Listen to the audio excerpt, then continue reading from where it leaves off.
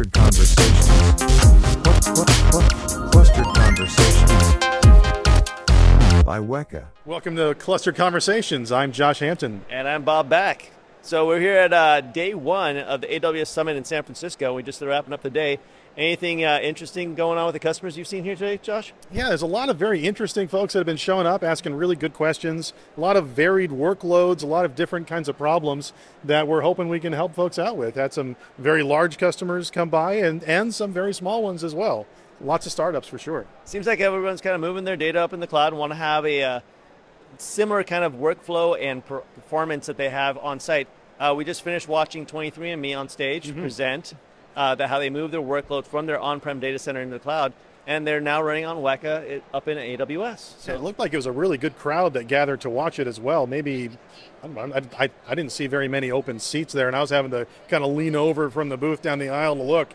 How was it? How was the attendance there, Bob? It was good attendance, but the story was even better. He managed to show us how their price saving is working in the AWS infrastructure, but more importantly, how they were able to move their entire pipeline into AWS without changing anything. They didn't have to change code, they didn't have to retool, and their users were able to log in and work Monday like they were able to on Friday when they left. I mean, that's just amazing that they were seeing cost savings going into the cloud. Usually, that's one of the kind of the detriments of folks even looking at the cloud is what's the pricing going to be, and it was like a lot less, a little bit less, or what did it look like? They were able to maintain the cost they had as a data center, but down on the cloud. But more importantly, they were able to get the resources they needed when they needed it, expand out, auto scale up, auto scale down, and more importantly, they could auto scale their storage along with their hardware. I mean, their compute resources, their GPUs. Plus, they could upgrade into new GPU resources that became available in the cloud instead of having all the wait for hardware and everything else show up on site and all the rack and stacking configurations. Yeah, what are the backlogs now for ordering? I don't even think it's even in the order of weeks anymore. I think it's back up to like multiple months waiting for just any sort of hardware to show up, and that's really going to slow down any kind of time to market or time to innovation. For them, they've got petabytes of storage. They were able to migrate all up in there, landed on Weka. They were able to save money on their storage as well because they have Weka tiering going on. So they have the Weka file system running on NVMe on their EC2 instances, backed by Amazon S3, and they're using the intelligent tiering from Amazon. So it's not only backing up to S3, then it's being tiered off even further down and down and down as the data becomes colder and colder. Oh yeah, that's right. You're using the intelligent auto tiering for the S3 itself, right? Yep. Yeah, that's definitely, I've talked to other customers that have asked about that kind of support as well, because there is a significant cost savings if you can use that extra cold tier of S3 and use that automated intelligent tiering. Yep, absolutely. And so we actually had some fun here as well. We got our demonstration booth. We got the screen up there. We had some videos running, and Josh and I kind of got bored of that, so we spun up a Weka cluster up in Amazon.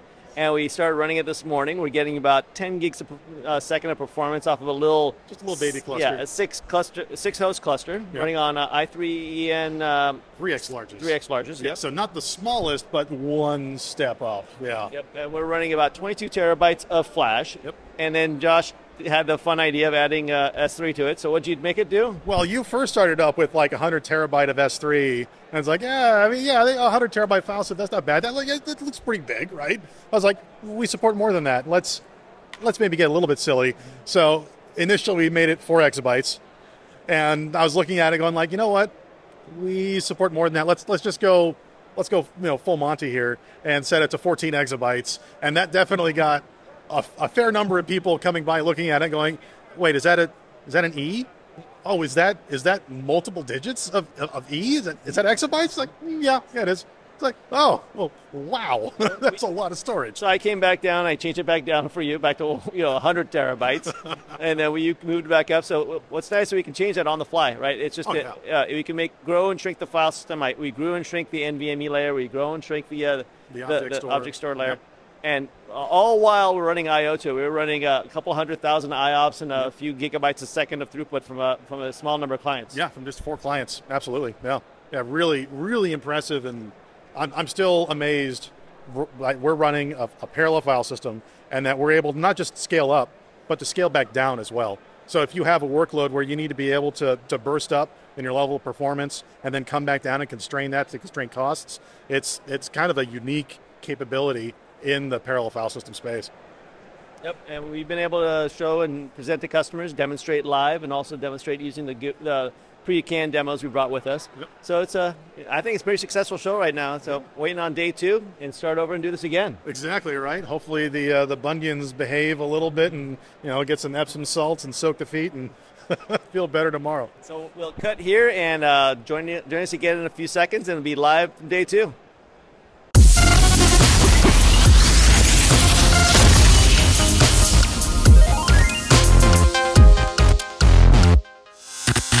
Hey there, and welcome back to our program. I guess we took a little more time off than we planned to. Josh and I couldn't really get together on the second day to do the recordings. We were just busy running around, catching up with customers and catching up with our coworkers. So unfortunately, here we are now in our studios talking to you guys. There we go. Well, that and just writing on BART takes a phenomenal amount of time, though it is a little bit less so than in the before 4 times. So that's quite pleasant. Yeah, driving back and forth would have been a pain for you. You live out in the middle of nowhere. Oh yeah. And I flew straight home, so I'm back here in Seattle. There we go. All right. So what do we see that day? What did we say there? I think there were still some really great sessions about the new technologies that Amazon is putting out there that they're working on. Stuff like their new Nitro hypervisor chip and card that they're inserting into their instances in bare metal. I think there's very interesting things that are happening around that. With what exactly is it doing again, Bob? I believe it's a new hypervisor that allows them to be able to move faster as far as development is concerned, be able to bring new technologies in, and be able to accelerate the workloads that actually exist today in Amazon. It's awesome. Our customers up there as well. We had the guy from 23andMe up on the stage talking the day before. We were supposed to interview him, and kind of just, again, one of those things where we missed, unfortunately, but we will get that on the books later. But one of the neat parts. Well, I hear there may have been a bit of a shady or kind of secret recording that happened that might end up somewhere eventually. So potentially it could be heard. Yes, we might get that out there at some point. But what we did find out from him while he was on stage was the amazing fact that they were able to move their entire workload up in the cloud and run without changing anything except for where it ran. Yeah, what was his exact quote? It was, it just worked. Yeah, it just worked. That's pretty high praise for a big lift and shift, like entire movement of your infrastructure and your workloads to just, you don't have to recode everything, you don't have to refactor your workloads, your applications, etc. You just kind of move where it is physically and hit go, and it just works. That's great. And they rolled in auto scaling to boot, right? So now they got auto scaling. So as they hit those big points where they need lots of data work, they can spin up a few more cluster nodes, start running the work, and then after it's done, it spins back down.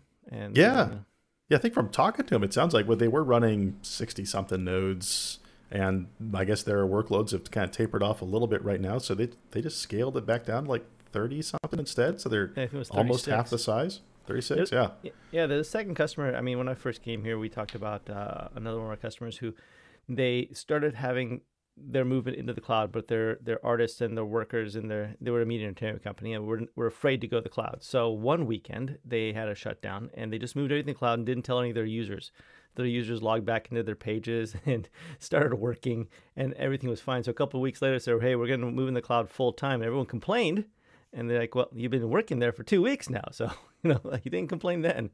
And so now they're a fully cloud automated end-to-end workflow for media entertainment. So from creation all the way to release.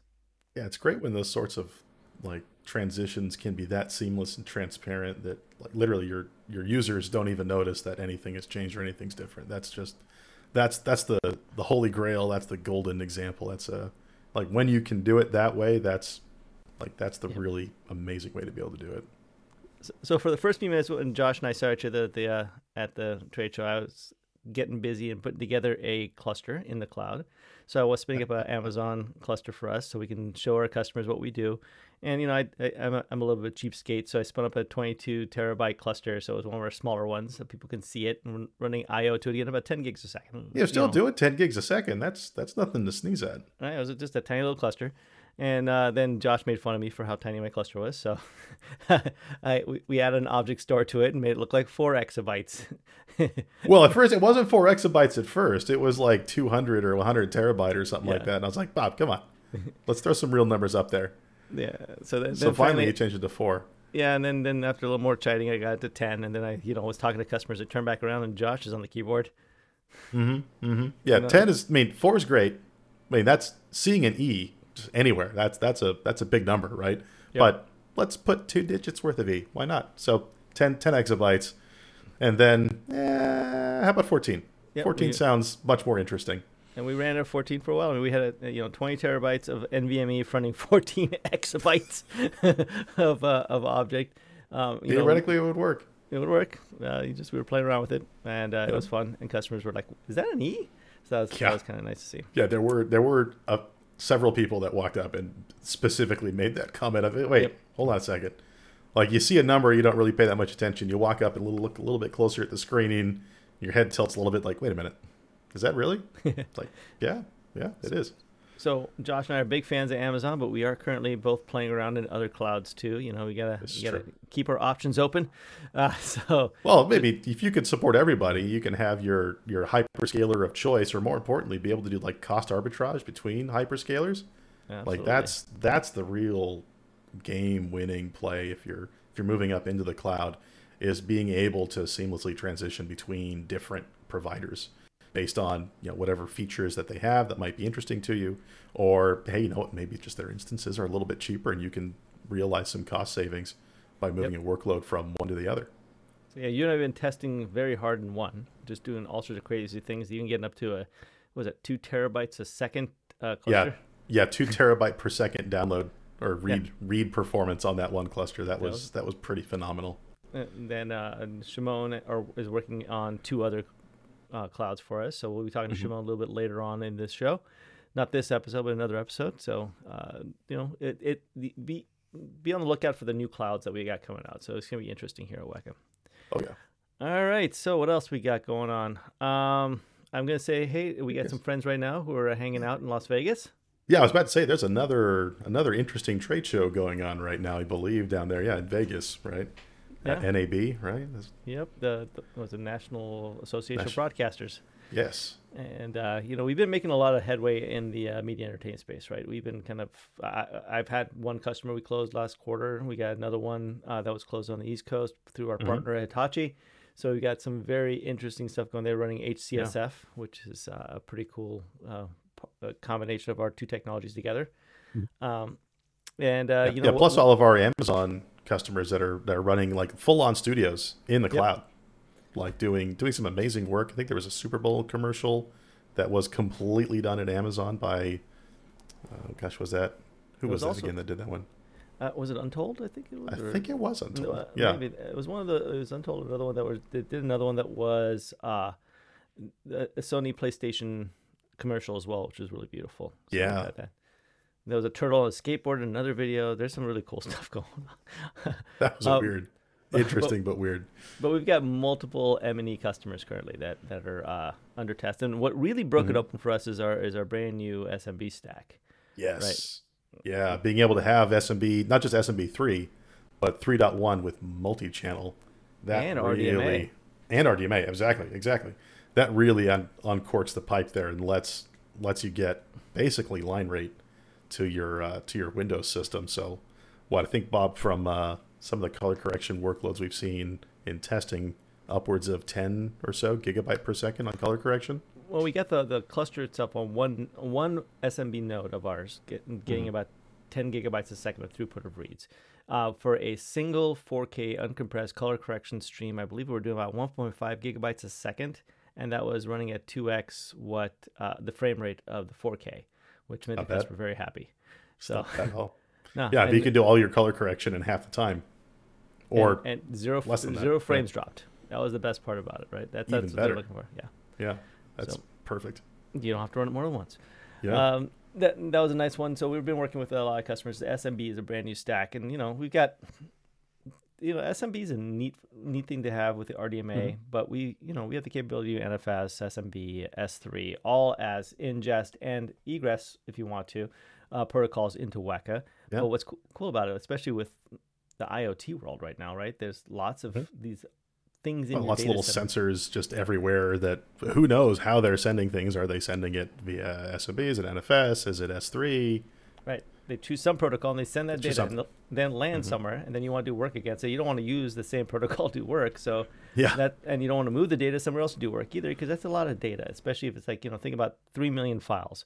Moving 3 million files, whether you have a huge pipe or not, doesn't matter. It's going to take you a That's long time. non-trivial. Yeah. Yeah. Especially crawling through a bunch of small files. Absolutely. That takes forever. That's one of our claims of fame is you can write to us with any protocol and then read using POSIX or GPU Direct or whatever protocol you want, and be able to get the maximum benefit of your cluster and your storage. All protocols, the same data all the time. Exactly. I don't have much more, man. I mean, other than, Well, there's something coming up a bit later, a couple of month and a half or so that you're going to? Yep, I'll be heading out to Hamburg, Germany. I'm going to get myself a hamburger. Hamburger in Hamburg. Hang out with the supercomputing folks. They got the supercomputing show out there. So Nice. very excited to go walk around, check out the town, and enjoy all the cool, amazing advancements in scientific computing and how we at Weka can help them, take advantage of it, right? Faster CPUs.